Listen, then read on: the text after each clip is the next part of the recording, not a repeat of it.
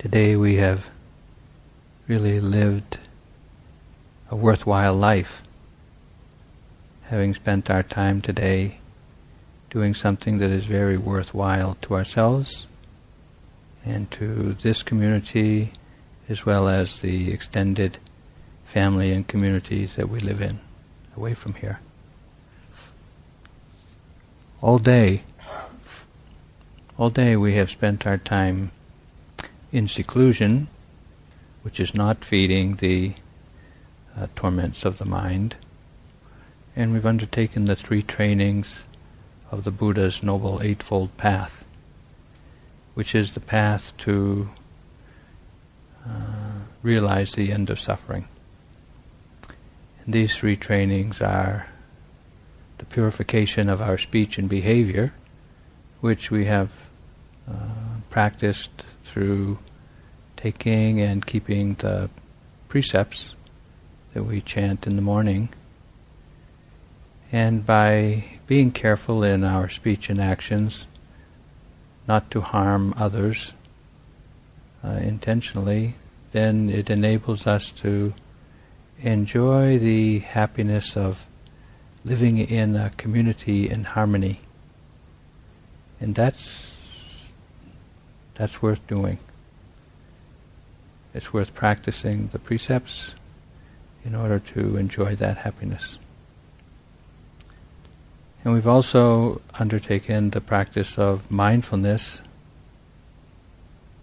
which purifies the mind of the obsessive torments. Now you may not think that you've purified your mind of torments, but moment to moment, every moment of mindfulness is a moment free of torment. So we've been making the effort to do that, and that makes our life worthwhile. Of course, there's a lot of room for improvement, but we'll be here tomorrow. But still, we have done what we could today to develop mindful awareness, that remembering to notice the present or to recognize the present moment's experience. Temporarily purifying the mind, and this enables us or brings us closer to enjoying the happiness of the mind that is secluded from obsessing, from obsessions. And that is a great relief, a form of happiness. So that's also a worthwhile thing to do. And finally, or I say, along with these 2 practices, we've also practiced vipassana, which is the practice of awareness, which includes both recognizing the present moment and beginning to understand and live wisely in relationship to our bodies, minds. And this practice of developing wisdom purifies our understanding. And as we purify our understanding, we put aside those, or temporarily suppress or arrest the beliefs and assumptions and hopes and fantasies that we have acquired over many years, if not lifetimes, that really don't lead us to happiness. And we've acquired this conditioning through our parents and our schooling and our communities and our society and our governments, and it just doesn't work. And so we need to practice vipassana to see truly the way things are and what truly leads to peace of mind. And we've been spending our time doing that today. Still, I guess, there's lots of room for improvement, but we've done what we could. Think of it this way. Every moment of the day that you've been that you've been here with some awareness or trying to be aware. You've been fulfilling the 3 trainings of the Noble Eightfold Path. What more could you do? What more could you do, really? We've read the Dharma, we've discussed the Dharma, we've practiced the Dharma. We've kept our hearts and minds pure. We've purified our understanding.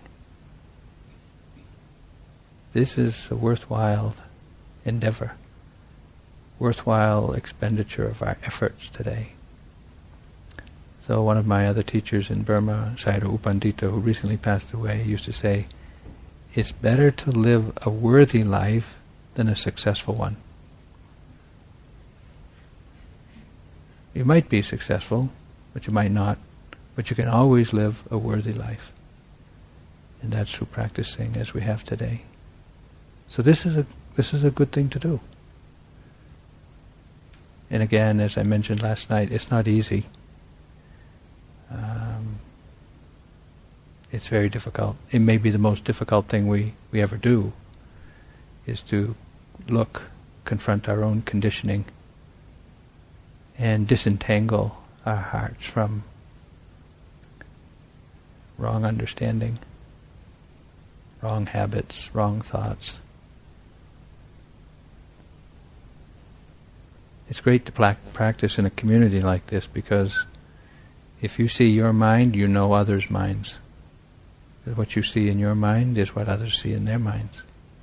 And so we come into alignment and resonance with one another that we don't have to speak about, but we all know that we all are investing in something in common. Awareness, understanding, peace of mind. This is a good way to live. Thank you all very much for contributing your efforts and your energy, your generosity to offer a job to help keep the place together today. And for those who offered the meal dana today, thank you very much. So we can take some rest now and know that we have lived a worthy life today. Yeah, it's been painful. Yeah, we've struggled. Yeah, we wish it could have been better. Yeah. But still, we did pretty good.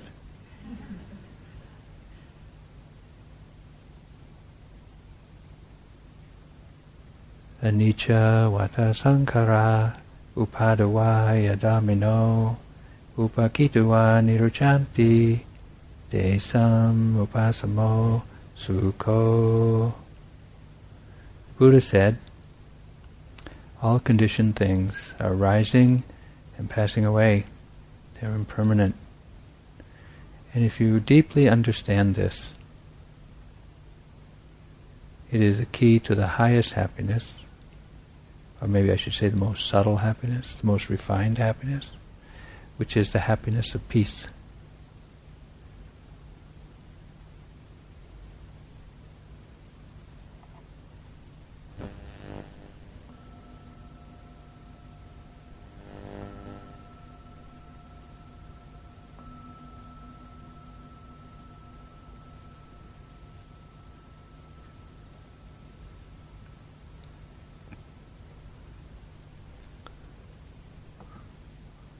So, whatever it is you have to do between now and sleep, do it with awareness.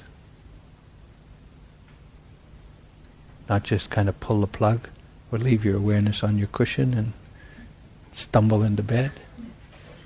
That's what you might feel like, but